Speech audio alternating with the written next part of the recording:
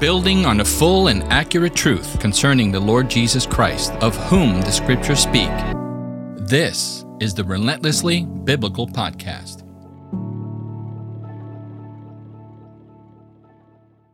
Welcome, everyone. This is episode 13 of the Relentlessly Biblical Podcast. And this is going to be an interesting one. Christian, first of all, I'm Alexander Ortiz. And I'm Christian. Get those introductions out the way. Look, we're a little wonky. We've been talking for like an hour and a half about the book of Acts. It is like quicksand. Before we got into it. Before we even got into the episode. But welcome, everyone. I know we're a little wonky and a little weird, but we're glad to have you. It is episode 13, and it's an important milestone for us because we've got 12 episodes under our belt, Christian. Let's go. A whole year's worth. We've got a year that we've been doing this, and I have to for a moment before we even get started, just, kind of talk about that for a little bit because it's been quite a year. I know I've learned quite a bit about this platform that we're on, which is incredible. The reach that you can have with something like a podcast, it's been a real blessing to the ministry. But I wanted to thank my co-host, Christian Ortiz, I'm Christian Ortiz. I changed his name on him too, Christian Lopez, who basically has been here for a year doing a lot of the engineering and production work, and of course joins me with the teaching. And it's hard work, and I wanted to thank you and acknowledge that because we do it, and we do it out of love. We really do. Yes. We really enjoy ourselves doing this. But it's been a year, and I just had to acknowledge that. And I also want to send a shout out to our guests, too. We've had some great guests, and we've got more on the way, by the way. Got a really special one lined up coming soon. So we've had some interesting guests, too, who have been very graceful to come on the show and share their biblical knowledge with us. And that's been tremendous. I hope that you guys have been enjoying that. And, of course, our ministry board, who we basically go to and we take all these things to, and we talk about it as a team. We talk about it as a ministry. And we are where we are at this point because our leadership has been working with us and helping us to do that as well. And last but not least, of course, is you guys, the listeners. Yes. That you guys have been listening and downloading our podcast. It's just amazing. And I just thank everyone that's out there that tunes into us on a regular basis. And we couldn't be doing this without you. Okay? Amen. So we want to thank you wherever you are in the world. And it is a world thing, and it kind of still blows me away. And there's some of you that have been financially supporting us as well, too. So we thank you. Thank those people as well, too, Yes, thank you. for not just listening, but putting themselves on the line for what we're doing here, too. So I encourage, if you're not doing that, to go ahead and join that group of people and put that faith in us, because I think this has been a great year. It has been. It's been awesome. Any other thoughts on the year that's gone by there, Christian? I will say it's been a blessing. It really has. It's been a blessing just being able to dive into the scriptures with you and really just being able to learn from each other and what God has been teaching us through his word. So, I appreciate you having me on as a co-host. Dude, it's been a pleasure. I'm here for the stay. Glad to have you, man. But we're more than anything glad to have that somebody listens to us, bro. Yes. There's people out there listening to us. It's pretty amazing.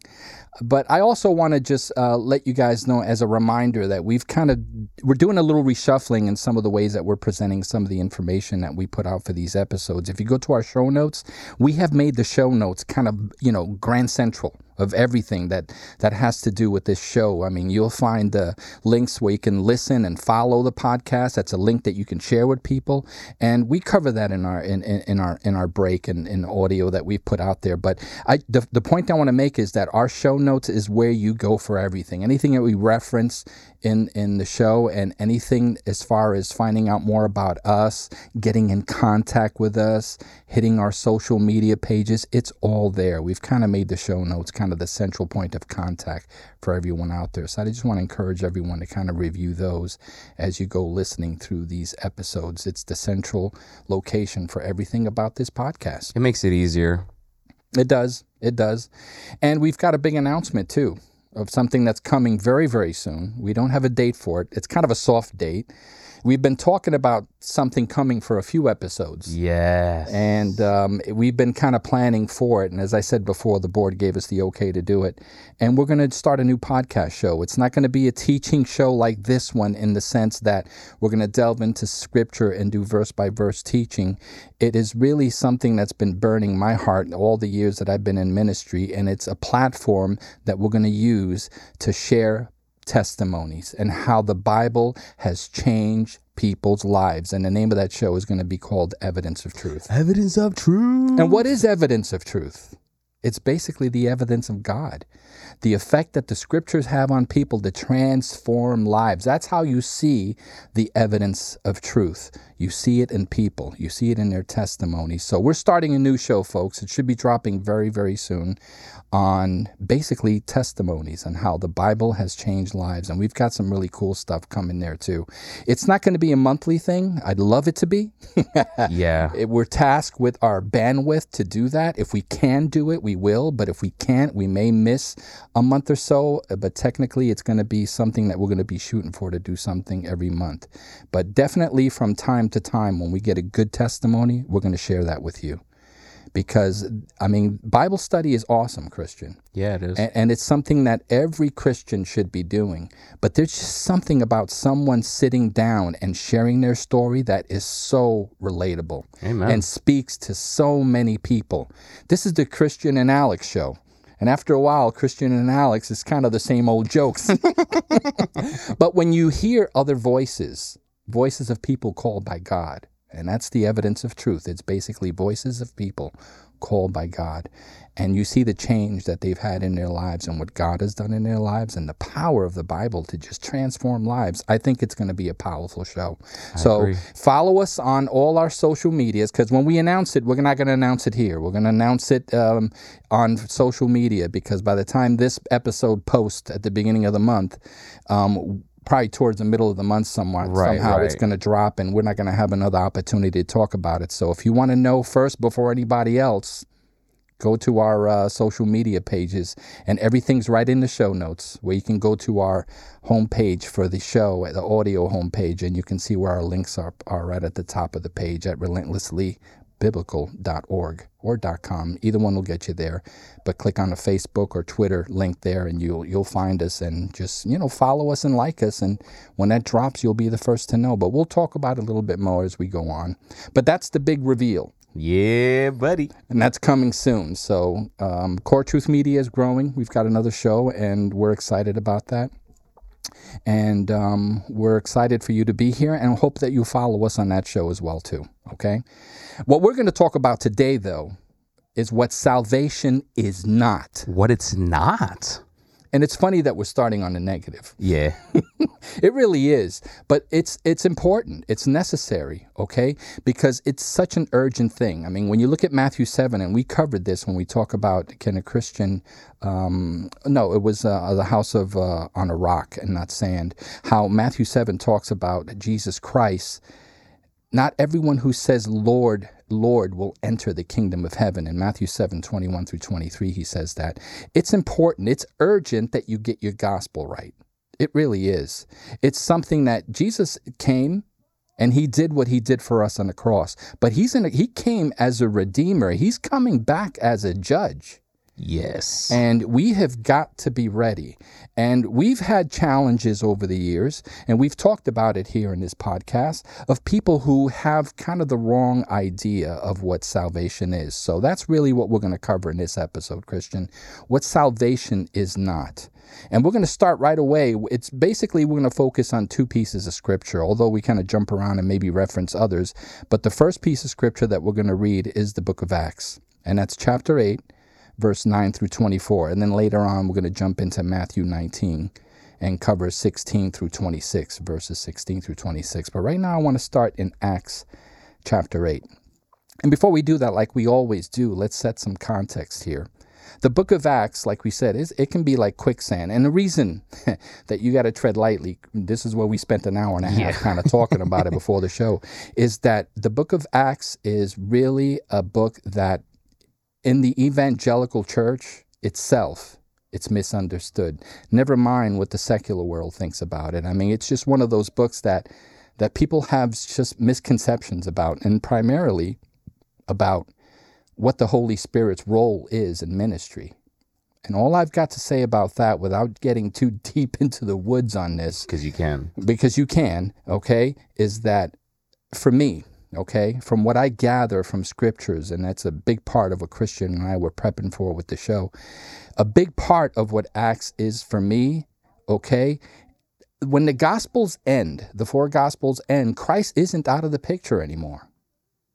And a lot of people have that view, Christian. A lot of people see, like, as soon as you finish the book of John, wow, I've read the Gospels. Now what happens in the rest of the story? Right.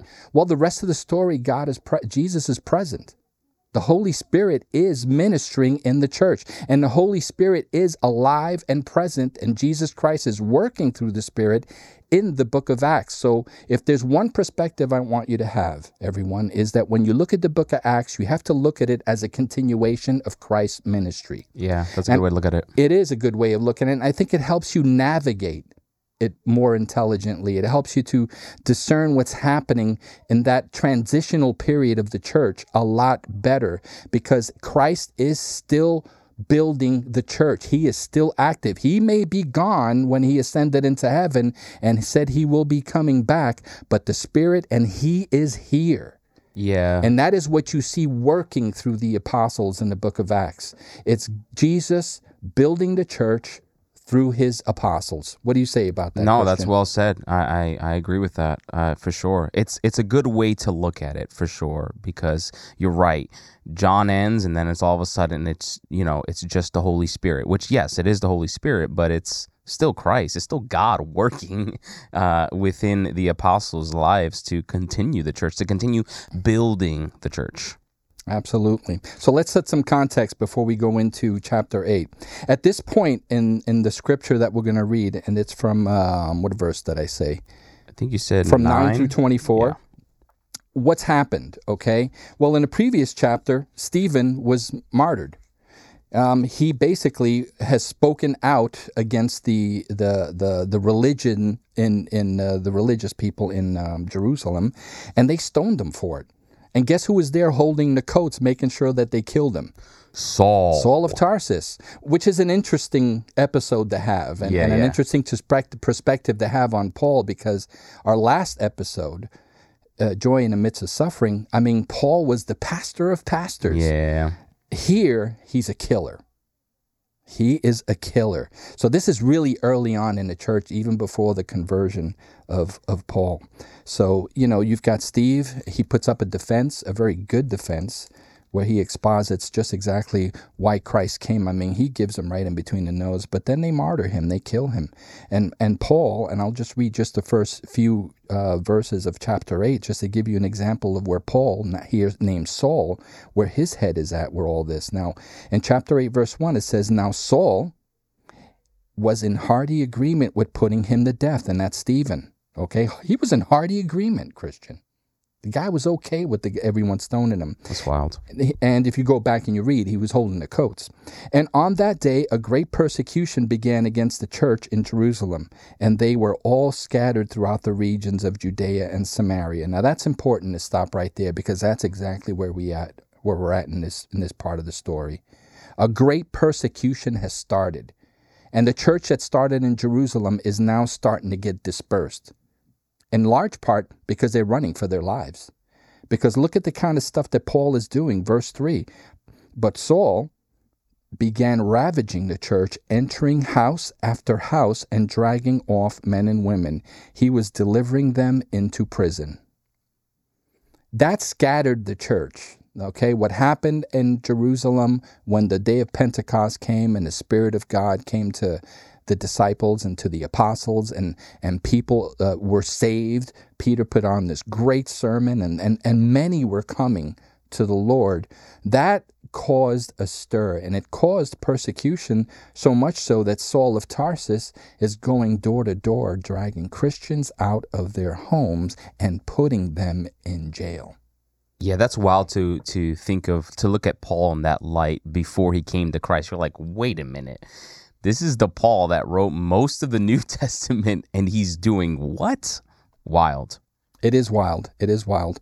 But it's a perspective that glorifies the scriptures, and it glorifies the power of Christ. In changing a person's life. It's very true. Salvation is proof of salvation in Paul's life, okay, is look at the transformation in his life. It's no wonder that when word got around in the church that Paul was a believer, people were like, nah, no way.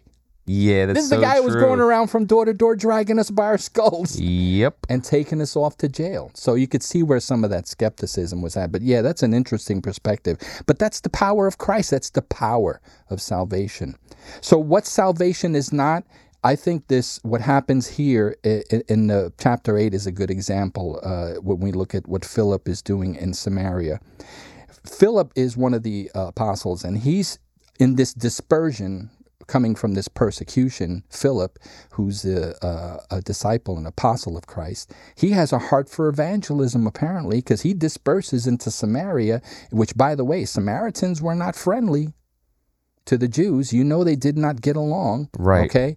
And he disperses into Samaria to preach the gospel. You kind of see that too when Jesus was speaking at the woman at the well. He's like, what? Why is Jesus speaking to that woman who's a Samaritan? So let's pick it up on verse 9 and let's read through 24. Now there was a man named Simon who formerly was practicing magic in the city and astounding the people of Samaria, claiming to be someone great. And they all, from the smallest to the greatest, were giving attention to him, saying, "This man is what is called a great power of God." And they were giving him attention because he had for a long time astounded him with the magic arts. But when they believed Philip proclaiming the good news about the kingdom of God and the name of Jesus Christ, they were being baptized, both men and women. Even Simon himself believed. And after being baptized, he continued on with Philip, and he observed the signs and great miracles taking place. He was constantly astounded.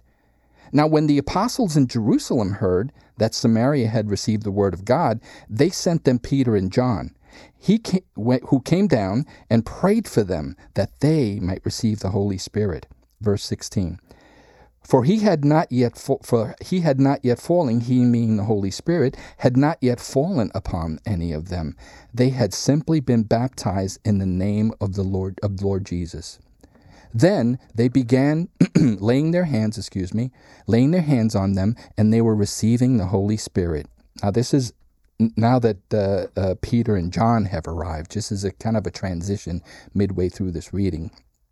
Verse 18, now when Simon saw that the Spirit had been bestowed through the laying on of the apostles' hands, he offered them money, saying, "Give this authority to me as well, so that everyone whom I lay my hands may receive the Holy Spirit."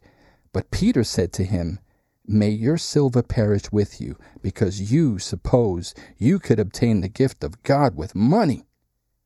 You have no part or portion in this matter, for your heart is not right before God. Therefore, repent of this wickedness of yours, and pray earnestly to the Lord, that if possible, the intention of your heart may be forgiven you. For I see that you are in the gall of bitterness and in the bondage of unrighteousness." But Simon answered and said, "Pray earnestly to the Lord for me yourselves, so that nothing what you have said may come upon me." So what we're reading there basically is that Philip is going through Samaria and people are being saved. There, as a matter of fact, if you just go look in verse 7, it says, "For in the case of many who had unclean spirits, they were coming out of them, shouting with a loud voice, and many who had been paralyzed and lamed were healed, so that there was a great joy." Verse 8. And then the verse 9 is where Simon starts taking notice. Okay? Now we have to put a little context around who this Simon guy was. Okay? Simon was a sorcerer. And for some reason, I think about when it talks about the practicing of magic in those biblical days, I keep thinking back to the movie 10 Commandments, when they throw down the staffs and they turn into snakes and stuff like that. Yeah. That Pharaoh's guys throw down their staffs, they become snakes, and then Moses Aaron throws down Moses' staff and it becomes a snake and it swallows the others. I don't know why that comes into my mind, but what's important about that flashback for me in my head, it just kind of cements the fact in my mind that, the guys in Egypt had some kind of power. Right. They were doing these weird miracles, obviously not the power of God. So there's definitely a dark element here. And it's been happening for a long time, because that was back, how many years ago? So it was still happening then, and it's happening now. Right. Now, sorcerers are like magicians. But what power are they calling upon to do these magic things? Because the text is clear that Simon, it says Simon was a guy who was going about doing this thing in this region for a long time. Okay, he was doing that stuff for a long time. Just what he was doing, using whatever black magic he was using. I mean, it says it in verse 10, right? Go ahead and read that, Christian. And they all, from smallest to greatest, were giving attention to him, saying, "This man is what is called the great power of God." So we're not talking about some lightweight in the area, okay, that is not known. This guy is very well known. Simon the sorcerer. Sometimes he's referred to as Simon Magus, of Simon of Gita. Okay. Ooh, interesting.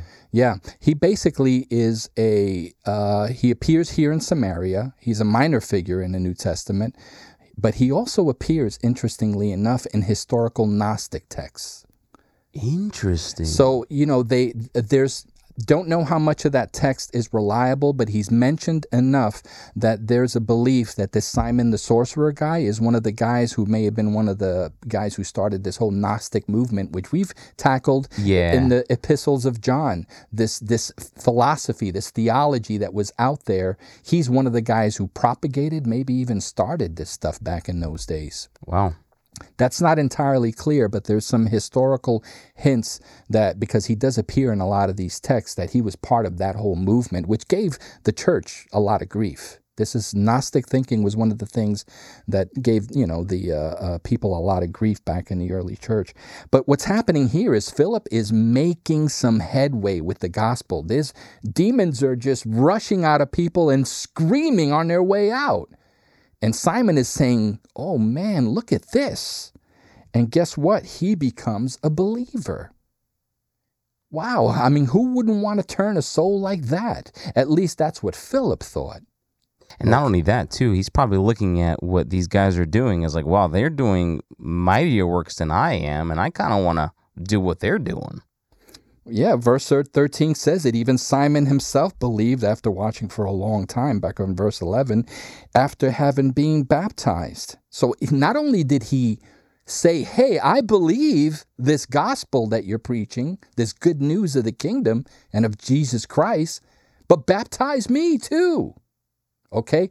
I mean, this is a guy, if you want to grab somebody and turn him around in a region who is doing witchcraft and the black arts, and you turn him around and the whole region knows this, it really is no surprise to me that Philip was doing as well as he did. Right. Because he astounded this guy, and this guy probably had a following in himself. Which, when you mentioned something about Moses, when Moses was before Pharaoh and those magicians were doing those tricks. So it was after, I think, the third plague that Moses did, where these men who were magicians saying, "Certainly this is the finger of God upon this man." It's like, okay, we can't go any further than what he's doing right now. So in this case, Simon's probably like, "Dude, what you guys are doing is beyond me, beyond what I could ever do." Even the black arts that he was practicing. Right. Yeah, it definitely caught his attention, which goes to a very important detail and a very important thing to remember when you're reading the book of Acts. And Christian, you'll chime right in if you need to. The apostles were being used by Christ through the power of the Holy Spirit to authenticate what had happened in Jerusalem. Remember, in Jerusalem, Jesus was crucified, he resurrected, and then on the day of Pentecost, people were coming in droves to Christ. And especially on the day of Pentecost, when the Holy Spirit you can physically see that something was happening because people were speaking in other languages. That's what the tongues is all about. Everyone was understanding what everyone was saying after the Spirit of God had descended on them. This is the dynamic that exists in the church. This is what's being heard of what's happening in Jerusalem. And Philip is outside of Jerusalem, and it appears to me Okay, though the text is not very specifically clear about that, it appears to me, certainly the miracles are, because we read that, okay, the demons are coming out and people are being healed, but who knows if the same dynamic that happened in Jerusalem where the Holy Spirit is descending on people and people are speaking, that may be happening too where they're speaking in tongues, that the Spirit may be manifesting itself in the same way that it manifested itself in the church of Jerusalem. It's very, very possible. And I think that's what's drawing a lot of attention here. Okay? I think that's what's drawing a lot of attention. And you see that too after the apostles died, even in the early church. I mean, people wanted to hear from the people who were closest to Jesus. I mean, you have Jesus who does all these miracles, right? And they're like, whoa, this guy there's something, even Jesus says, if you don't believe in me, at least believe in the works that I do that testify to me, to you who I am. So even through that, it's like, believe in the works because they just testify of who I am. And so after Jesus ascends, leaving the Holy Spirit to the apostles, it's like he's using them to continue his work on building the church. And I love that you said that because it emphasizes the perspective that I want to make sure our listeners are understanding. It is Jesus. Right. It is still Jesus doing what he does. And that is the book of Acts. I mean, come on. How dope is that? How dope is that Jesus can be like, okay, I'm going to ascend into heaven, but I'm still here. He's like at two places at one time. You know, I'm going to send you the Helper, the Holy Spirit. That's what he said. That's wild. And guess what? He's doing it. Okay. Remember, Christ said, I will build the church. And he's doing it. And he's doing it through these men. Right. And he's authenticating these men as being his spokesmen. Okay. Remember, these men are later on going to be the authorities of the church, not only as elders and as the apostles, but many of them are going to go on to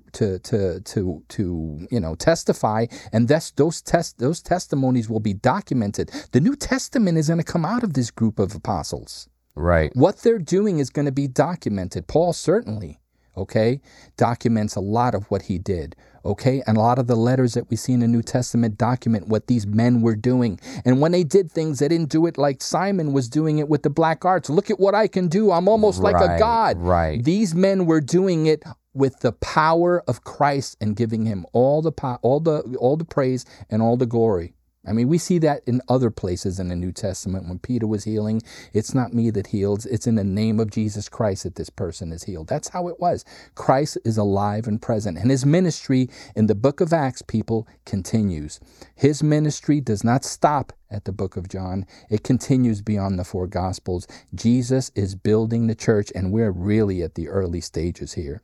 So this Simon cat, he sees all this and he goes, wow, yeah, I want to be part of this, Philip has no suspicion at all that this guy is not genuine, as we find out later in the chapter. And it says in verse 14, now when the apostles in Jerusalem heard that Samaria had received the word of God, they sent Peter and John. Now the heavy hitters are coming. Peter and John. All right, and Peter, you know who he is and how he is, and then you've got John. So the heavy hitters are coming in and say, wow, there's something happening out here. And that makes sense.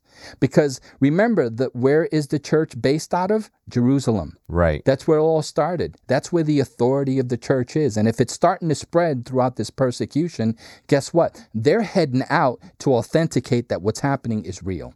That's their responsibility. Right. This is what's so important about these leaders in the church, these apostles.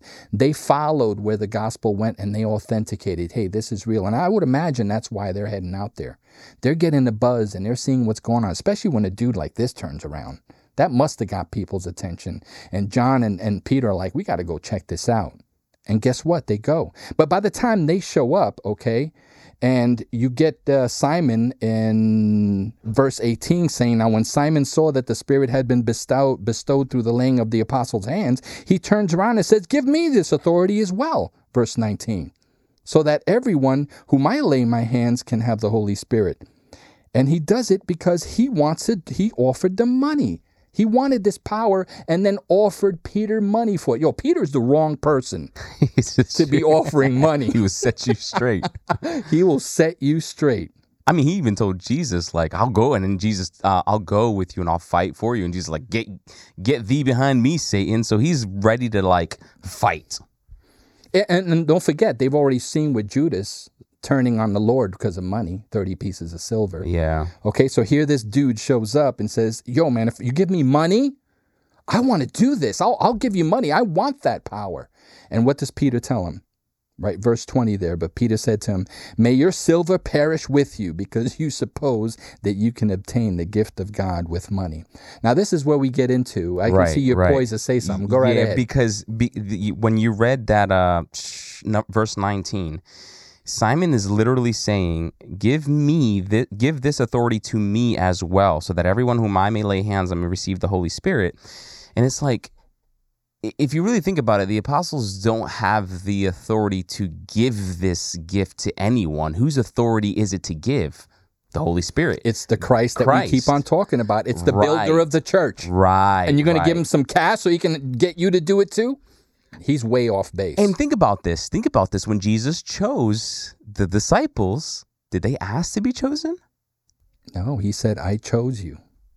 Jesus told them, I have chosen you. He says, you're going to be fisher of men. And that's it. I mean, when he looked at Matthew in the tax booth, he's like, follow me. Like, it's like you have no choice. It's like, you're going to follow him. I mean, you got Jesus, the Son of God, looking into your eyes and saying, follow me, and then gives you the authority to do these things.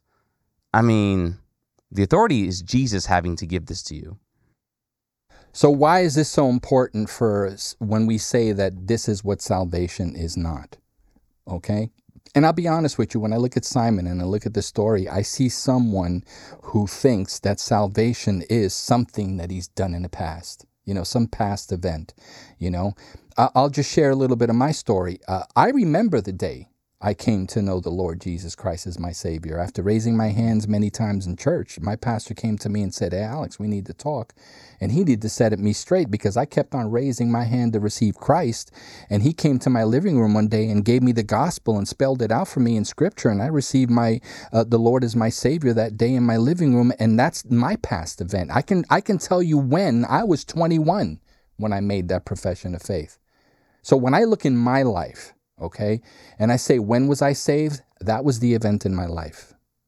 That's the point in my life that it changed for me completely. Okay. It's interesting that Philip, converts this guy and baptizes him, and he doesn't know that he's genuine or not, which is kind of a relief to me because we bring people to Christ and you don't know. That's so true. Okay. And if Philip the apostle don't know, that kind of makes me a little feel better. It concretes and it sets in concrete in my heart the fact that only God knows whether someone's true and sincere. But Simon clearly was looking at all this and seeing what's going on, wanted to be part of it, that he raised his hand to receive Christ. Right. Not only that, but he said, baptize me. So Philip said, I got this, dude. Yeah, that's interesting. This is a big fish, and I bagged him. So here's a guy looking at a past event in his life, and he's saying, yeah, I'm saved. Now, how many people are like that? And that's the question. That's very, very true. Because clearly in Simon's life, that's not being saved. Okay. Now I look at my life and I can tell you, just exactly when I was saved. It was in 1991. Right in my living room.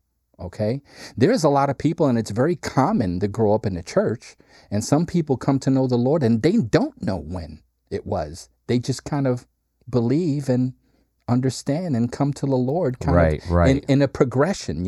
It just happens. And I know there's people out there listening, especially if you've grown up in the church, that's your story. I can't tell you exactly when I came to the Lord. I just know that I believe. Interesting. Yeah. So a past event, is not salvation. And the reason that's so important is because there are churches out there that they will have an altar call or have you fill out a card, and they'll collect them at the end of the weekend, and then announce the very next weekend, hey, we had 100 people come to the Lord. Yep. Did they really? Just because you got a card? Or were they a Simon? You understand what I'm getting at here? No, I understand that. What's interesting about that, like that perspective of like, it's almost like they're confirming that you are saved, or you have the Holy Spirit, or you have a relationship with God. Number one, man doesn't confirm if you have a relationship with God. The Holy Spirit does. And, I always ask people this. Like, it's great to ask people like, oh, when did you come to Christ? Because like you said, there's some people who can tell you when they came to Christ. Like me, I can say September of 2020, God had truly changed my life through the scripture and understanding, and my life hasn't been the same since, right? So when I talk to somebody and I ask them about their situation or their testimony and how they came to Christ, that's great and all. But the true question is, what does your life look like now?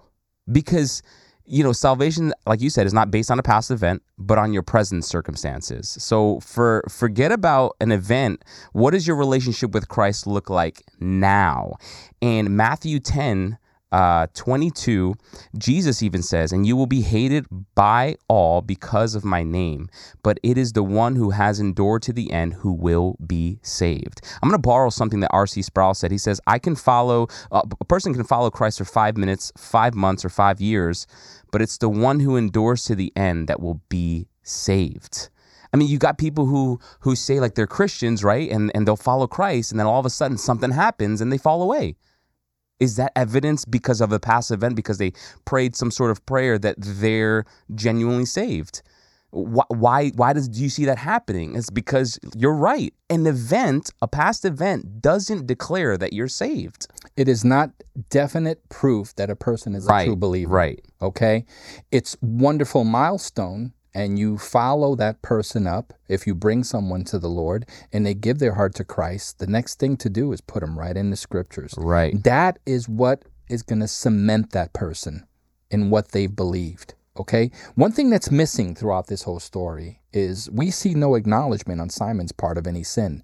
There is no question in my mind that Philip's presentation of the gospel must have been awesome. Right. Because people were turning and demons were running. I mean, they were running away, screaming, running.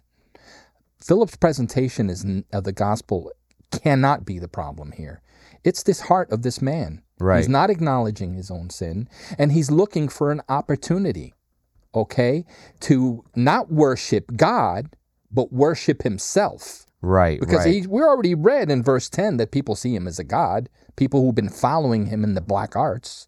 So if he's truly saved and really has been truly converted, then we should see a changed life. But Correct. What do we see him do instead?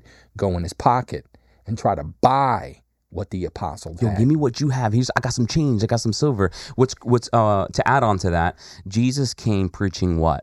Repent and believe in the gospel. And a lot of the times, people will say, just believe. And that's true. But, there's a deeper meaning to belief in there. And repentance and belief are the same coin. They're the same coin, just different sides of the same coin. So you can't have belief without repentance, and you can't have repentance without belief. So if Jesus was preaching that when he started his ministry, repent and believe in the gospel. And so was John. What makes us think that just believing, there's no acknowledgement of sin? And even Paul talks about this, that if I had not known about the law, that sin wouldn't have, I'm butchering this, but if it wasn't for the law, I wouldn't have a knowledge of sin. Amen. So you have to understand sin and what you're being saved from. And we don't see this with Simon. No. We don't see repentance here. No. We don't see a guy, rejecting the black arts. Right. He's ready to throw down the staff and turn it into a snake if that's what he was doing, or even more. Who knows? Okay, that kind of stuff exists and probably still exists. And it's interesting because he's focusing more on the power instead of the salvation aspect. If you really look at it, because he's like, I want to do what you're doing, instead of focusing on like, how do I get saved? He's not a heart that came to the end of himself. Salvation is not someone who doesn't admit their sin and then get regenerated by the Holy Spirit, and then evidence of that salvation is a transformed life. He had ulterior motives. Right. And that was to, spend a little money and maybe make a little money. Who knows? I don't know if in the black arts these guys went ahead and taken money from people. I don't know. But maybe that was in his heart. But Peter tells him, you have no portion or part in this matter. Verse 21, for your heart is not right before God. Okay? So if he were truly saved, okay, he thought he was, because he got baptized. Right. He accepted the Lord as a savior, but yet he was not. He was still doing things in unrighteousness. Okay? His heart was still not right before God. Okay? He didn't want to worship the true God. He wanted to worship himself and the life that he wanted to make for himself with this newfound power. Therefore repent, verse 22, of this wickedness of yours and pray earnestly that the Lord, if possible, the intention of your heart may be forgiven you. So Peter even highlights it right here. Dude, you haven't even acknowledged your own sin in your life. And that's manifested itself very plainly here if you come into me and saying that you want this power with money. And even taking it from apostle, like, come on, like there's some times where the gospel is, preached and no one's talking about repentance. It's all about just believe. Like, yes, that's true, but you're missing the idea of repentance here. That's so important. Genuine repentance. And this is a problem in the modern evangelical churches. We've got churches that are huge out there that are bringing people to Jesus every week. How genuine are some of those people? Because I can tell you, because I've started my ministry in one of those churches, and this is how I learned that they're wrong about what they do, because it's about counting numbers, reporting how many people we saved, how many cards we collected, but no one follows up with these folks to see if it's genuine or not. It's about drawing people in, not speaking to their sin, and telling them they have to repent, just that you need Jesus, you need Jesus, you need Jesus, you need Jesus. So there's a lot of people walking around out there saying, I've got Jesus, but they haven't addressed what Simon hasn't addressed here. Which is true. We do need Jesus. But why do we need Jesus? No one ever talks about the why. It's like, you need Jesus, that's great, but why? Yeah. And this is a good place to stop right here. But I thought this was a good example of what salvation is not. When you can look back in your life and say, okay, but I've already done that. Was it real? Was it a true conversion? What is it that you thought you did? Okay. And that's something to be careful about. Right. And are you bearing fruit in your life now? Okay. Forget about the past event. Right now, is there fruit in your life that shows evidence that you are truly saved? Right, talking about our new podcast. Yeah. Evidence of truth in your life is a transformed life. Amen. And let's leave it right there and let's take a quick break and we'll come right back. We are privileged and excited that you joined us today. Please remember to visit our episode notes. They contain links to scripture, any information we referenced during the show, and a link to join our mailing list to receive the latest show news and updates. If you want to send us your questions, provide feedback, or submit an idea for a future episode, we want to hear from you. Just use the Join the Conversation link provided to contact us. Want to get to know us better? Then we encourage you to use the Core Truth Media link provided in our episode notes to visit our coretruthmedia.org homepage. You can connect with us via social networks from that page and explore the diverse range of podcasts and high-quality content our ministry offers to those seeking to deepen their understanding of the Bible and grow in their faith. Finally, we invite you to help us communicate God's truth throughout the globe. Anyone can listen to the show for free everywhere podcasts are available. Click the listen and follow link in our episode notes and share it with your friends and family. You'll be glad you did. We appreciate your support. Now let's get back to our show. All right, welcome back, folks. Welcome back. Before we leave chapter 8, Christian, I want to just cover the other half of this chapter, because one of the things that's interesting, and this will be homework for our listeners, is that, we've presented the first half of this chapter, Christian, and it talks about a person who thought he was saved and was deceived. I like the phrase self-deceived. Ooh, that's good. He was self-deceived into thinking that he was saved. He didn't get the theology right. He didn't get the gospel right. He had his own motives in mind, not God's motives in mind. So this is someone who was self-deceived. The other side of that, from 25 all the way through 40, the rest of that chapter is about an Ethiopian eunuch that that Christ sends Philip to minister to, and this guy just happens to be going down the road, coming back from Jerusalem, reading the book of Isaiah, where it says in verse 32 here, a sheep is led to slaughter and a lamb before its shearer is silent. He does not open his mouth. In humiliation, his judgment was taken away. Who will recount for his generation? For his life is removed from the earth. And then the eunuch answers Philip and said, I ask you earnestly, of whom does the prophet say this? Of himself or someone else? I mean, man, how many of you guys would like to run across a guy guy reading the Bible and come to you and say, hey, can you explain to me who they're talking about here? Talk about divine appointment.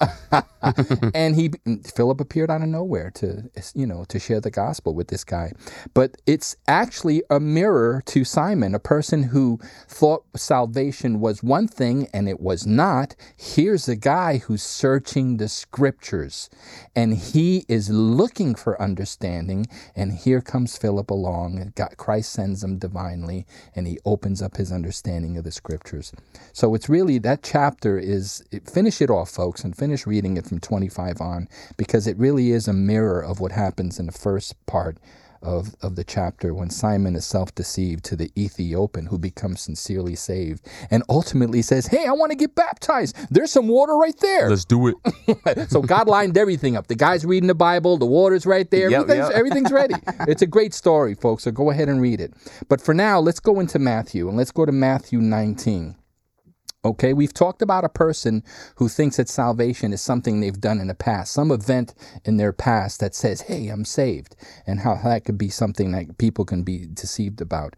We're going to read about the rich young ruler, okay? From verses 16 through 26 of Matthew, we're going to read that text. I'm going to dig into that because this is someone who basically thinks he's saved, or at least looking for answers on whether he's got eternal life on that, because he's been living a moral and ethical life. Ooh.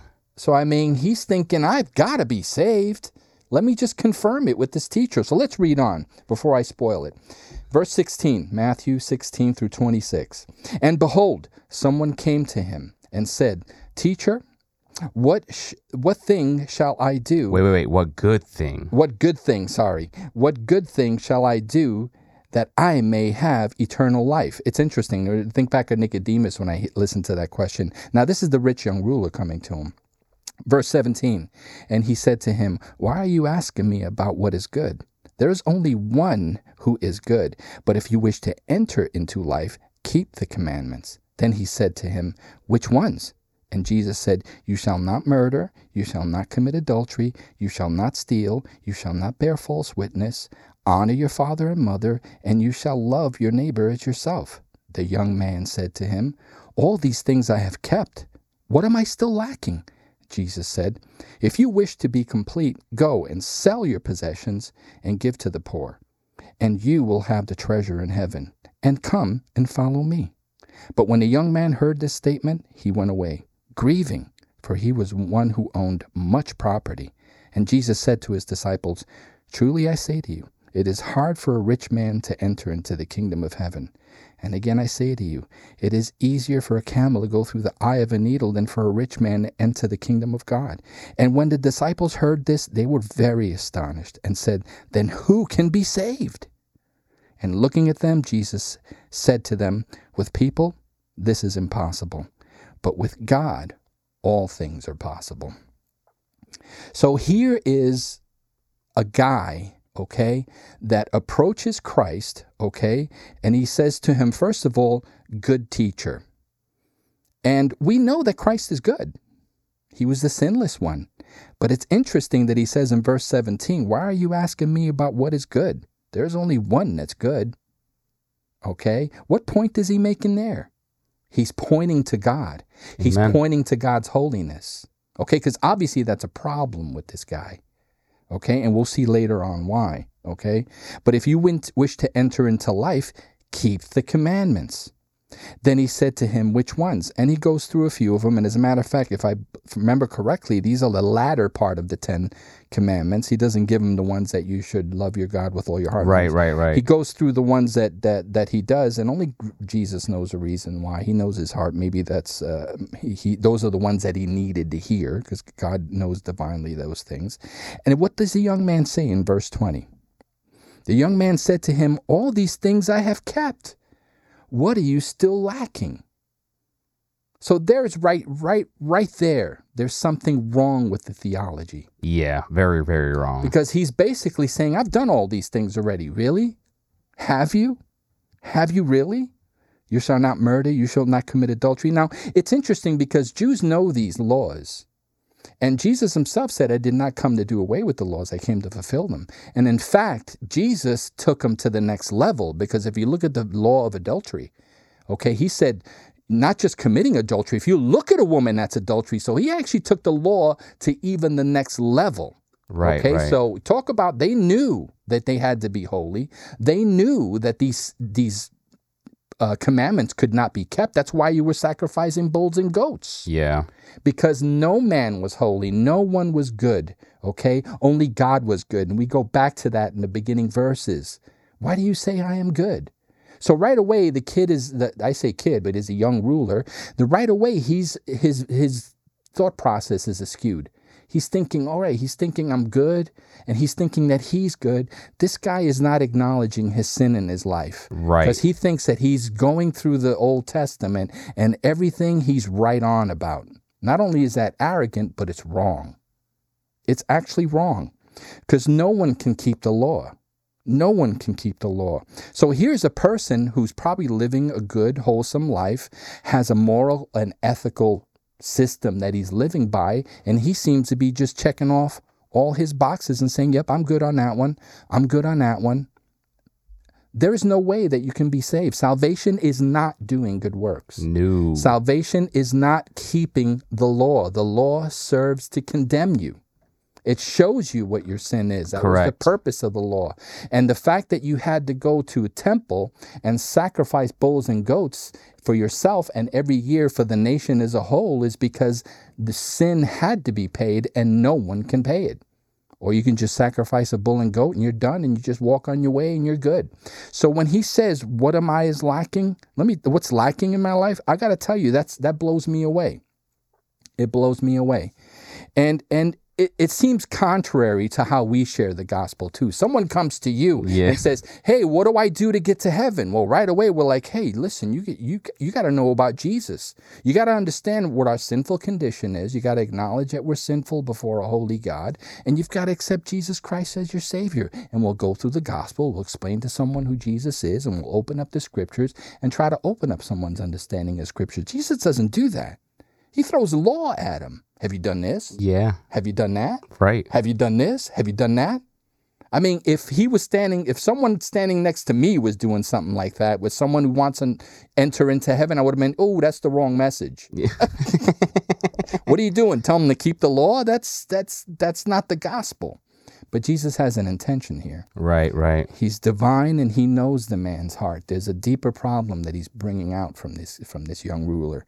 And he's exposing him for what he lacks, okay, which is an understanding of the theology of salvation, okay, because salvation is not works, because he says he's doing all these things, but yet he's falling short. And look at how he responds, okay. Actually, Jesus tells him, after he says, I've done all these things and I'm still lacking, Jesus says, okay, verse 21, if you wish to be complete, go and sell all your stuff. Give it all away to the poor and follow me. Okay? You know what's so interesting about this? Jesus is saying, you will have treasure in heaven and come and follow me. If you do these things, if you wish to be complete, go and sell. I mean, does Jesus really have to go through all of the law? I mean, the first is like, love the Lord your God with all your heart, mind, and soul, right? And don't have any idols before. I mean, this guy was definitely holding idols before himself. His possessions were his idols in his life. Great point. You know what I'm saying? So Jesus is kind of like sidestepping that because he's like, okay, like that's fine. Like I know that already, but let me talk about the second half of the Ten Commandments. And even Paul says it. He says, he talks about what then?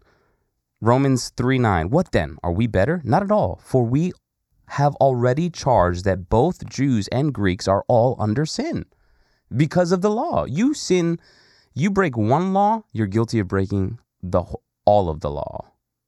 Ephesians 2:8 says, for by grace you have been saved through faith and not of yourselves.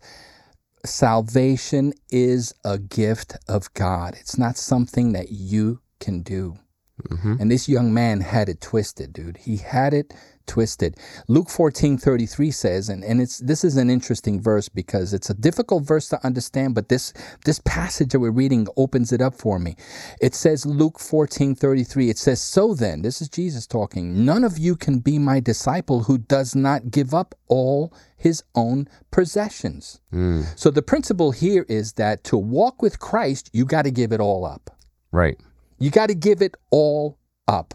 In this young ruler's case, he had many material possessions, but that's not always the case with everybody.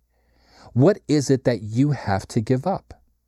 Okay? Because just doing good and hoping you're doing more good than evil is gambling with your eternity. It's very, very okay? true. Let me do more good than bad, and hopefully that's enough to get into heaven. We've all heard that.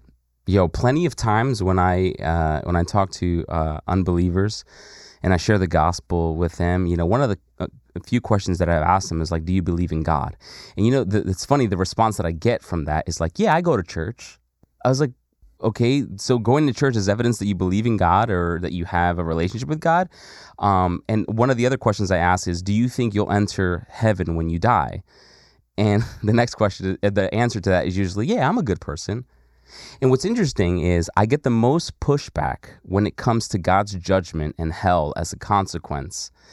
It's usually justified in the eyes of someone who is guilty and that doesn't understand the grace of God with, I do good things. I help the poor, I donate, I do this, I do that. And it's interesting because you will either be judged with your righteousness or Christ's righteousness. But in any regard, God will judge the world in righteousness. Acts 17:31 says God will judge the world in righteousness. So if it's your own righteousness, just know that it's considered a righteousness that looks and smells like a filthy rag. So try burning your own righteousness as an incense to God. You burn strange fire to God, just like the sons of Aaron did. But if it's Christ's righteousness, it would be a righteousness that is pleasing to God. Isaiah 53:10-11 says, God was pleased to crush Christ. He was satisfied to see the anguish of his soul. So we receive righteousness from God. We don't offer God our righteousness, So it's a lot. When you're having those conversations with people who, you want to share the gospel with, you'll always get pushback of like, this is what I do to get into the kingdom of heaven.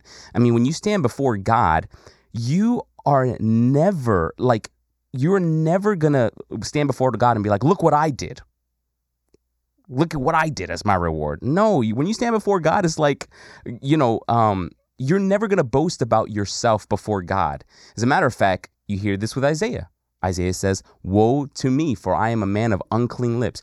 You hear Peter, going before Jesus and saying, forgive me, for I'm a sinful man. Depart from me, Lord, for I'm a sinful man. There's an acknowledgement of their own sin. Yeah, Peter said, don't just clean my feet, clean all of me. Right. Because there's a part of you that when you truly stand before God, you're going to see how holy he is and how filthy you are. And you're going to plead for mercy on God, to forgive you of your sin. And so that's why I love what John says. When Jesus comes in and John sees Jesus for the first time, he says, behold, the Lamb of God. Amen. I love that. I do too. Well, he's making the same mistake that Simon is making. He's not acknowledging his sin. He's not acknowledging his sin before a holy God, which is why I think the whole back and forth about why do you say I'm good? That whole conversation's all about, because he had that thinking all wrong. Right. He thought he was doing good. And, there's a lot of motivations for people to do what they do. I mean, it could be guilt. A lot of people That's are motivated to live by some kind of ethical code because of guilt, pride, some life choices that require their effort, their own human effort to live these moral lives. And some people think that's enough. Some people think that's enough. If I do these things, that should get me there. But how many times, Christian, have you asked people, do you think you're going to heaven? I hope so. Dude, I wish I had so many $5 every yes. time somebody said, "I hope so." I've had so many conversations with people say that Or I $1. hope so. Or it's so interesting because the conversations that I've had with people that say I hope so are obviously certain unbelievers, but also people that are part of cults like Jehovah's Witness, Mormons, and also you have people who are legalistic in an aspect that think that certain things like will get you into heaven, like doing certain things. But you see a lot of that legalism it kind of married with cults like Jehovah's Witness. And they think living a moral life leads to like, a reward. And it's always based off of strict works. So it's very interesting because for Jehovah's Witness, the Watchtower teaches that baptism is necessary for salvation. It's on their website. And they'll use scripture to twist it and to turn it. And then you look at a guy who was hanging on a cross right next to Jesus who didn't obey, who didn't keep all the commandments, who didn't get baptized, he repented on the cross and said, if you will, remember me when you enter into paradise. He doesn't say, bring me into the paradise. He says, remember me, because he was humble enough to know I'm not worthy to enter the kingdom of heaven. This man he is not guilty. So just at least remember me. And what does Jesus say? Knowing his heart and knowing the intention of his heart, for this day, you will be with me in paradise. And that's what was missing from the young ruler's heart. Repentance. A real recognition of his condition. Now, I've got to give him some credit here. This young ruler was looking for answers. Right. He was looking for, how do I get to eternal life? So his curiosity and and I think in the scripture, you can even see the urgency of it, okay? That he comes straight to him, asking him right away. And this guy was looking for answers. But his theology was all wrong. He was not recognizing his own sin. He was making the same mistake that Simon was making, thinking that he understood what salvation is, and it's not what Christ was teaching. And it's not what John was teaching. And any Jew of this time would know, because John was teaching the Baptist. John the Baptist was teaching the repentance of sin was the way to prepare the way for the Lamb of God. He was preparing the way for the Messiah by making people acknowledge, you are in your sin and need to be delivered from it. Right. And no sacrifice in that temple up the road is going to take it away. But God will provide his own lamb, like he did with Abraham and his son Isaac. He showed up with his own lamb and sacrificed his only son for our benefit, because we can't shake that sin off. We've got to acknowledge it and acknowledge it in Christ. And we got to acknowledge Christ as our Savior. I mean, Luke 14:33, he didn't want to turn away from, he was not willing to give up his possessions. Right. That he was hanging on too much. And this kind of keys into where it says later on. It says, Jesus says, truly I say to you that it's harder for a rich man to get into the kingdom of heaven. Some people read that and say the rich will never get to heaven. No, that's not true. A rich man who recognizes his sin can surely get to heaven. Nicodemus is one who came before the Lord and says, how do I attain eternal life? And we find out later on in the Gospels that he's one of the guys that showed up with Joseph of Arimathea to get the body of Christ. So he came around and realized, he was the teacher of Israel. You think he had money? He was one of the leaders of the town. Right. Okay, so there was a rich man that turned around, okay? And there's people with authority that came to the Lord, the Roman soldier, and said, no, you don't have to go to my home. You can heal them from where you're at. Yep. I got people under my authority. I know if I tell them something, they'll do it. All you have to do is just say the word, and my servant is healed. There's a guy with authority, money, okay? Rich people, it's harder because they have so much that they're hanging on to. So much to give up, too. It's almost like the story, the Christmas story, where Ebenezer Scrooge and his partner, and his partner shows up to him that night. The ghost of the Christmas past, and his partner's chained to all those things that he held onto in the world, chest of gold and property. He was being basically weighed down by all those things that he held so dear in the world, and he was mourning over the fact that those things were so important to him at that time, because he should have known better. And he came to warn his partner, Ebenezer, don't wind up like me. Yeah. And this guy was just not willing to let it go. And it's sad. And we don't know what happened to this young ruler after he walked away, I would hope that he was watching Jesus long enough to come to the same conclusion that the thief on the cross said and say, you know what, I'm not worthy. Okay, I want to be in paradise with this man too. You know, is it possible that this rich young ruler could have been around when Jesus was preaching the Sermon on the Mount? I mean, because Jesus does bring him through all of this. I mean, that's a given. You shall not bear false witness. I mean, come on. There's no way that you have kept at least that one. Like, all of us have lied to some degree, whether it's a white lie or a small lie. And how about honor your father and mother? Why throw that one in there? Was there something in his life that he wasn't doing for his parents? I don't know. Was he not honoring his father and his mother with his possessions? Yeah, he could have threw a lot harder commandments at him. He could have. Okay. Lie, steal, adultery, all that stuff. I mean, adultery is actually there. But I mean, you know, he left out half of the commandments here. Okay, so I don't know why Christ picked on those. He knows right. The man's heart. But the point is that this guy is saying, I'm living a moral life and an ethical life that I think is cool, and I've got this covered. But, you know, is this enough for eternal life? And I give him credit for wondering that, because something deep inside of him must have said, I don't know, do I got the big picture here? Right. And Christ gave it to him and said, okay, sure, just give that stuff away and follow me. I mean, the last one he says, you shall love your neighbor as yourself, it's not selling your possessions and giving it to the poor. Loving his neighbor as himself. Right. Do you really think he's doing that one? Come on.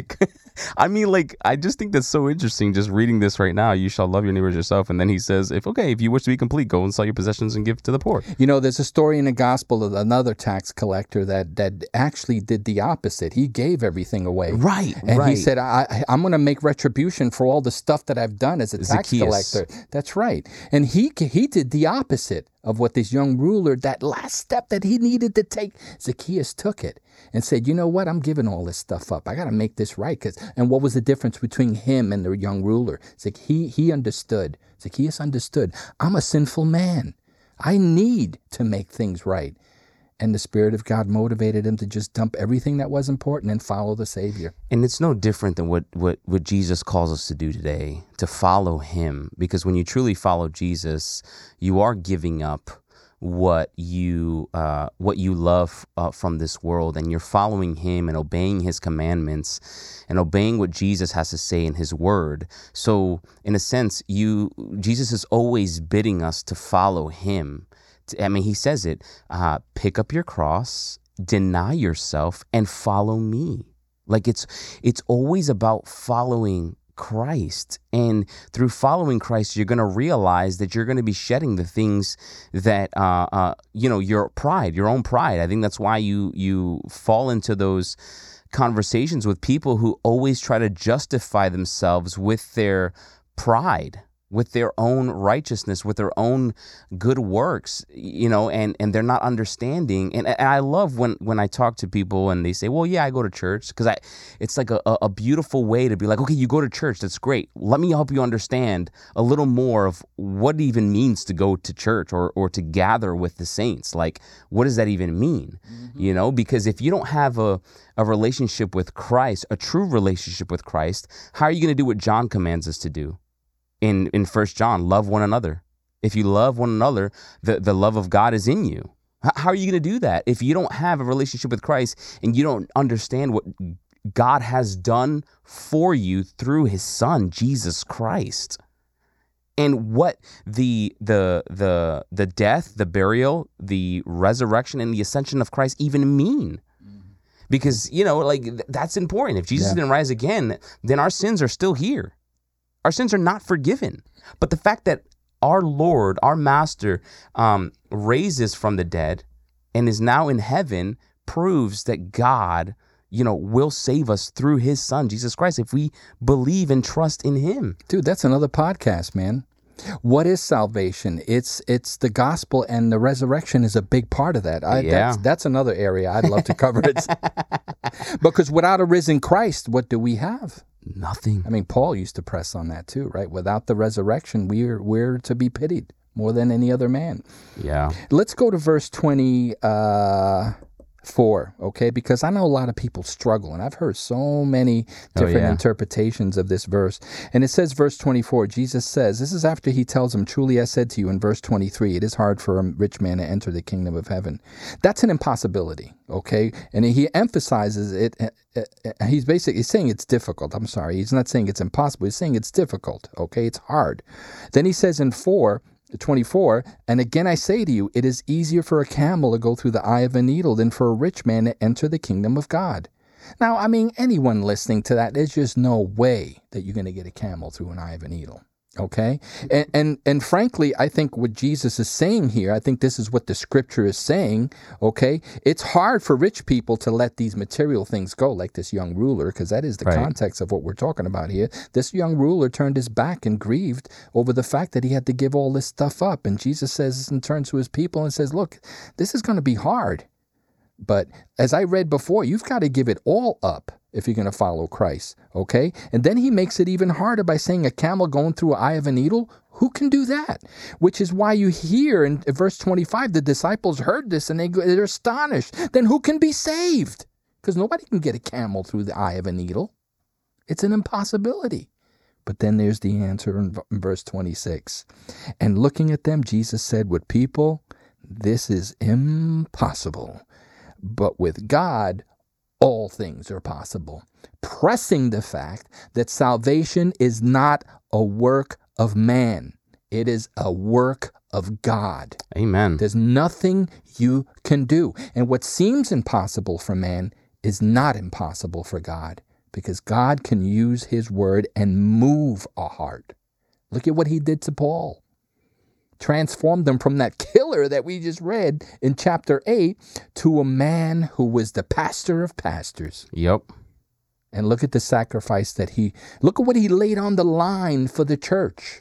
That would have been impossible if Paul tried to do that himself. And Paul did. He was the Pharisees of Pharisees. Yeah. But he couldn't do it. It took coming to Christ and leaving it all and putting it all on the line. I love the way that chapter ends, because what's impossible for men is not impossible for God. And that is such an encouragement. It really is. Okay. I love that example right there. This is a great chapter right here. I think we covered it pretty well. There are some other things that are not, okay, that salvation is not, that I want to cover. Is the knowledge of truth enough to save? Is just knowing the gospel, knowing that there's a God, knowing that Jesus Christ died for your sins, is that enough? Because many saw all Christ and what he did, and still they did not believe him. They received the knowledge of salvation, but they have not manifested the evidence of a transformed life that delivered them from the sin and death. You must genuinely repent and believe, okay? And that's important, because if we go to Hebrews chapter 6, verse 1 through 8, okay? I'm going to read just a little bit of this here. And it says in Hebrews 6, verse 1 through 8, it says, therefore, leaving the elementary teaching about Christ, this is a warning against falling away, let us press on to maturity, okay, not laying again a foundation of repentance from dead works, okay, we talked about the works, and faith towards God, of teaching about washings and laying of hands and resurrection of the dead. And this we will do if God permits. For in the case, once having been enlightened and having tasted the heavenly gift and having become partakers of the Holy Spirit and having tested, verse 5, the good word and of God and the powers of the age to come, and having falling away, it is impossible to renew them again to repentance, since then again they crucify to themselves the Son of God and put him to open shame. And what Hebrews is communicating there is that there's a danger in coming to the faith, okay, and then falling away, okay, and not getting it, okay, because you basically are crucifying Christ again, okay? In order to come back to the faith, you have to crucify Christ again. This is a person who basically says, I'm saved, but then they commit another sin and they're raising their hand again because Christ needs to be crucified again for that one sin that he forgot when he said it was finished. You know what I'm saying? So the knowledge of the truth is not enough to save, okay? It has to be a transformed life, because even the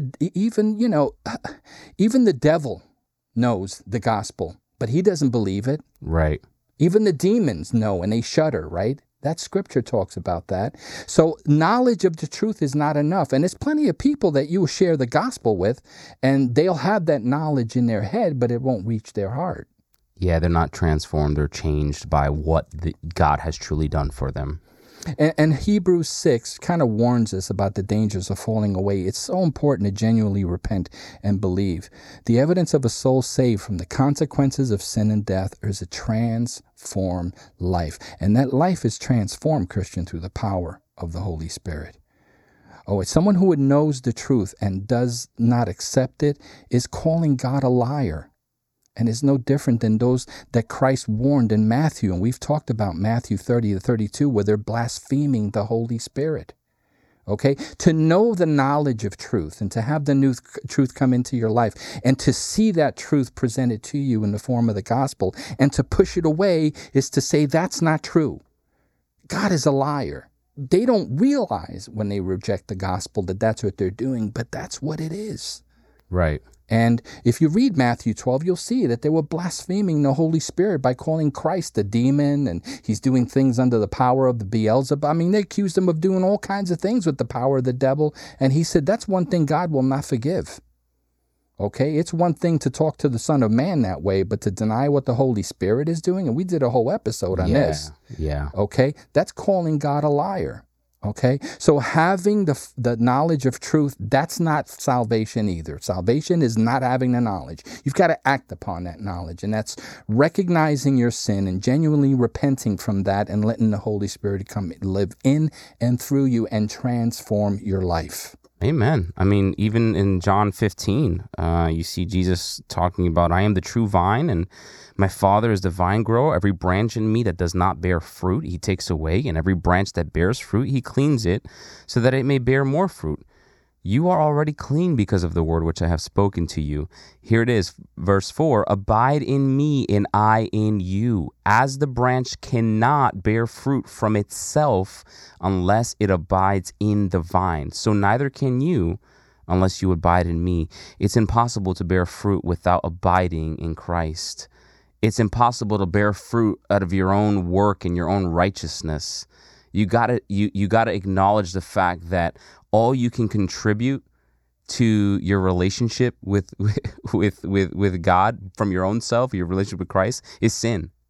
And so you have to rely on the fact that Christ is your only sacrifice. Christ is your only means of being in a right relationship with God. It's like I said before, it's either the wrath of God falls on you or it falls on Christ. The minute you keep trying to play this game of like, okay, well, I'm going to get in good standing, or I'm going to do, and you keep doing that, you're undermining what Christ has already done for you. That's why it's a complete surrender. Give it up. Give up your own righteousness and cling to Christ. He's all that you have.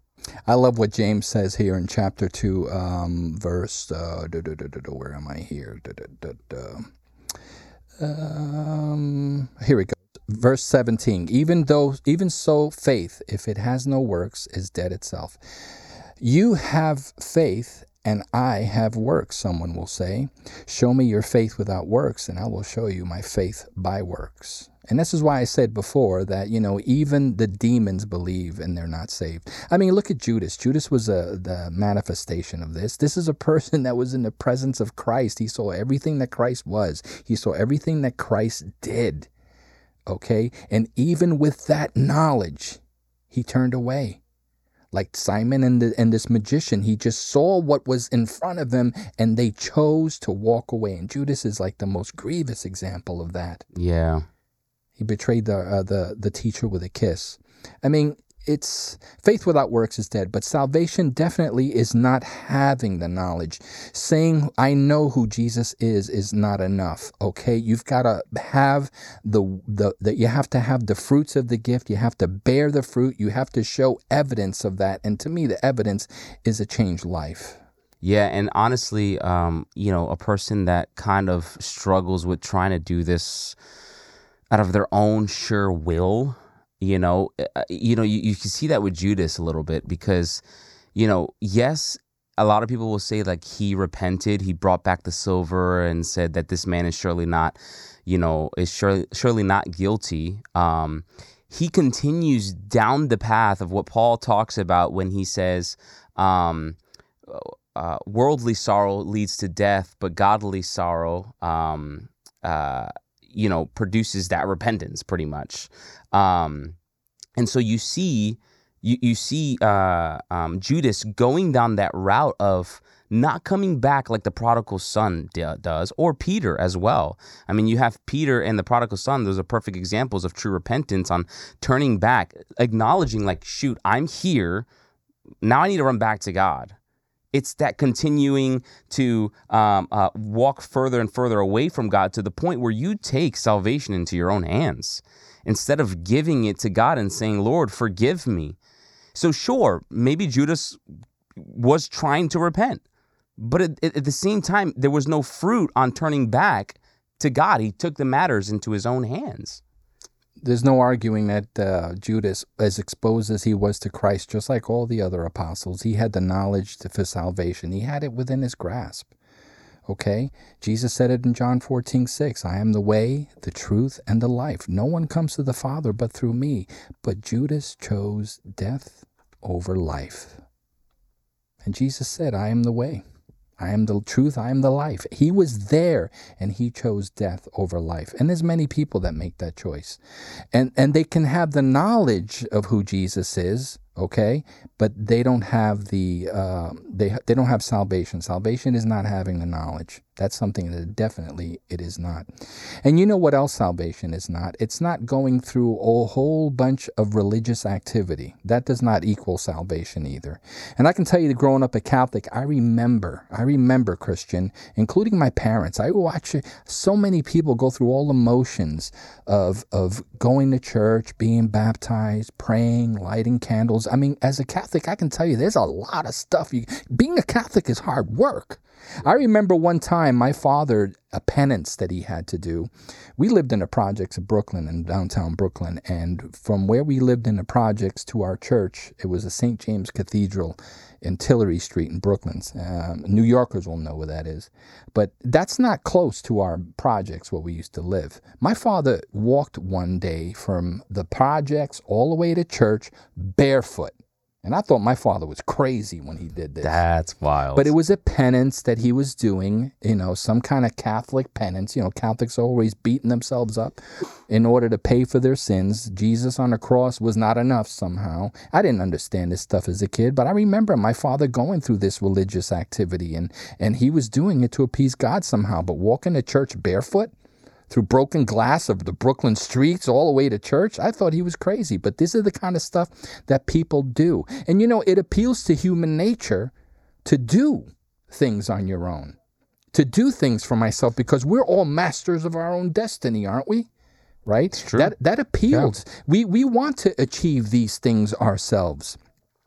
John MacArthur talks about it. He talks about, there's the religion of human achievement where you do everything. Okay, and then there's the religion of the gospel. I hope I got that right. But there's basically where human achievement, I've got to do whatever I got to do to get to heaven. But then there's the other religion, the true religion, which is Christ did it all. Okay, there is no works. There's no religious practices that you can do. The only way to heaven is through Christ. He said, I am the way, the truth, and the life, and no one comes to the Father except through me. And, Israel was guilty of this because they also, Christian, went through all the motions of being religious, and they were unprepared to receive true salvation, okay? They had to possess true salvation, and when it showed up, John covers this well, right? The light came into the world, and it recognized him not. Amen. Okay?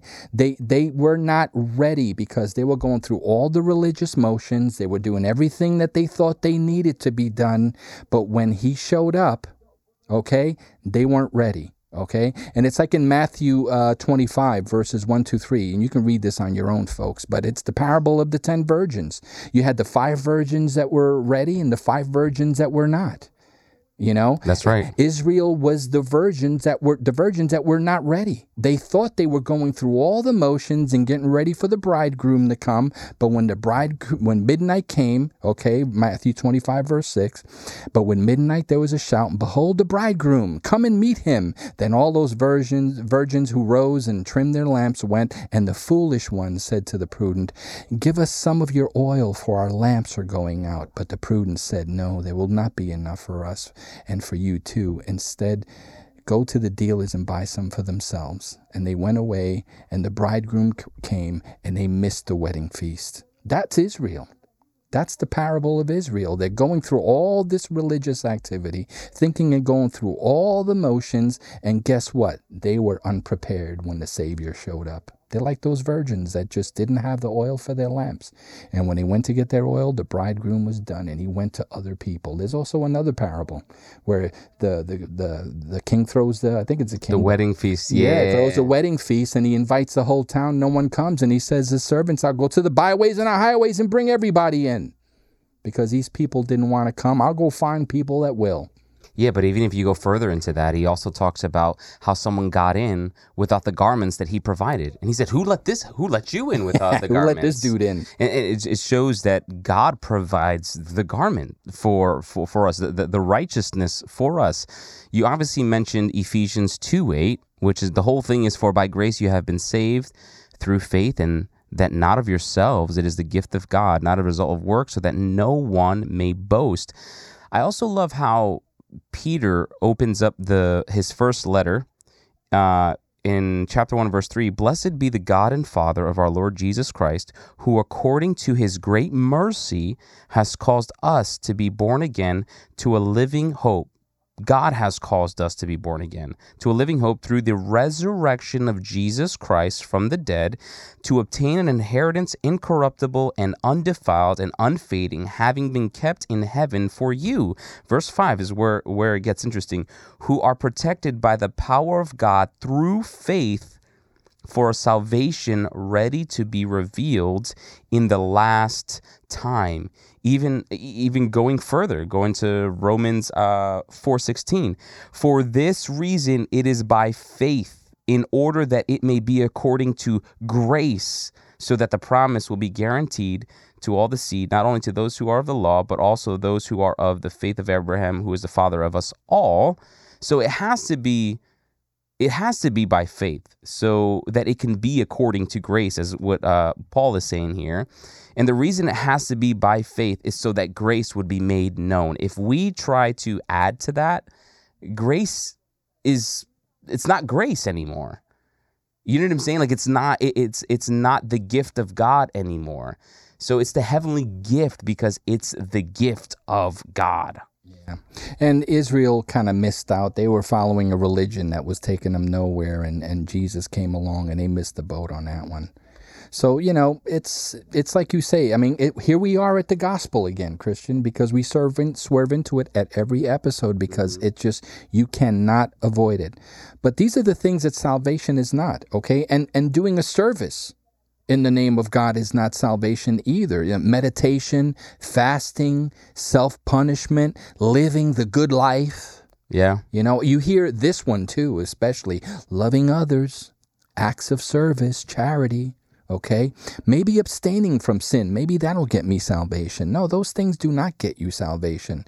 Salvation is not denying sin or claiming to be saved or pretending to be. Salvation is a gift from God that cannot be earned by good deeds or simply by being a good person. And these are important things to remember that we covered in this episode, Christian. I mean, there's a lot more to cover on this subject. Yeah. But we wanted to approach it on the negative because we thought these were some good texts to kind of bring some of that out so that people are not confused about what they believe. Okay? Salvation is what the Bible tells us it is. Okay? And it's all faith in Christ. Okay? Realizing that we need to be delivered from our sins. It's not these things. It's not having the knowledge. It's not acts of service. It's not going through religious activities. It's more than just living a moral and ethical life. Okay? And the Simon story is particularly poignant because there's people out there that are self-deceived into thinking they've arrived, but where's the transformed life? Where is the life that's being transformed from within through the Holy Spirit? The same way that the Holy Spirit is working through Acts, through the apostles to build a church, God is doing something wonderful in the life of believers if you just let him in. And it's true what the Bible says. You become a new creation. The old man is dead. And when the Spirit of God comes to live in you, you become brand new. Okay? We go back to Nicodemus a lot because Jesus said it right out of his own mouth. You must be born again. You must be something else other than what you are right now. So don't deceive yourself, folks. And if you know people that are deceived into thinking that all these things are salvation, it is not. Get with them. Get into the scriptures with these folks and straighten out their thinking. In a loving way, of course. I know. We're not telling you to hit them over the head with the Bible, but in a loving way, bring some understanding to some of those folks so that they could know just exactly what salvation is, okay, and what it's not, okay? I think we covered that pretty well, Christian. Amen. Anything else you want to add before we depart? No, I mean, just thinking about God and how his complete pleasure and delight and happiness is ultimately in his Son. So if you don't have Christ, you don't have God. I mean, that's who the Father loves, is the Son. So that's why Christ is so important, because he loves the Son with probably the most intense love we could ever imagine. So if we don't have Christ, we don't have the love of God. Christ is everything. He's the Son of God. He's the sacrifice, the Lamb of God. Amen. Amen.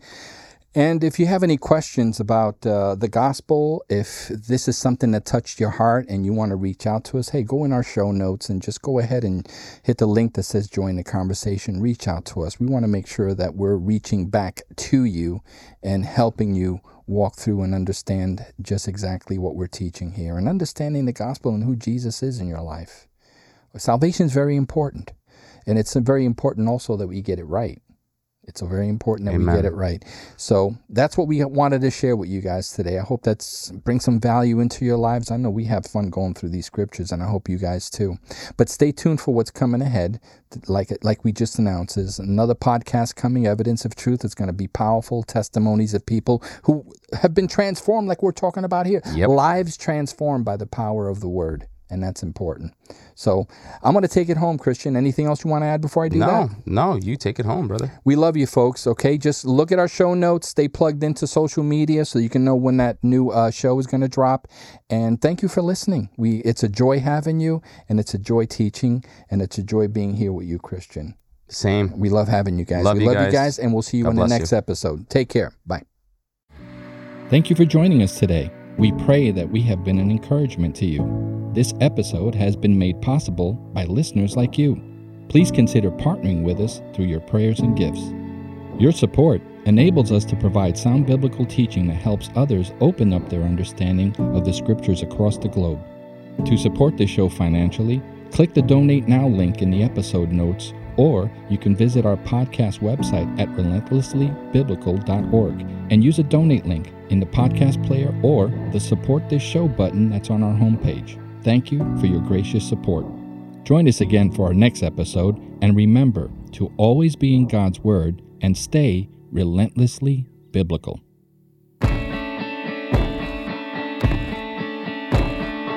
This episode has been a production of Core Truth Media, owned and operated by Core Truth Ministries. This podcast was recorded and engineered at Prevail Studios.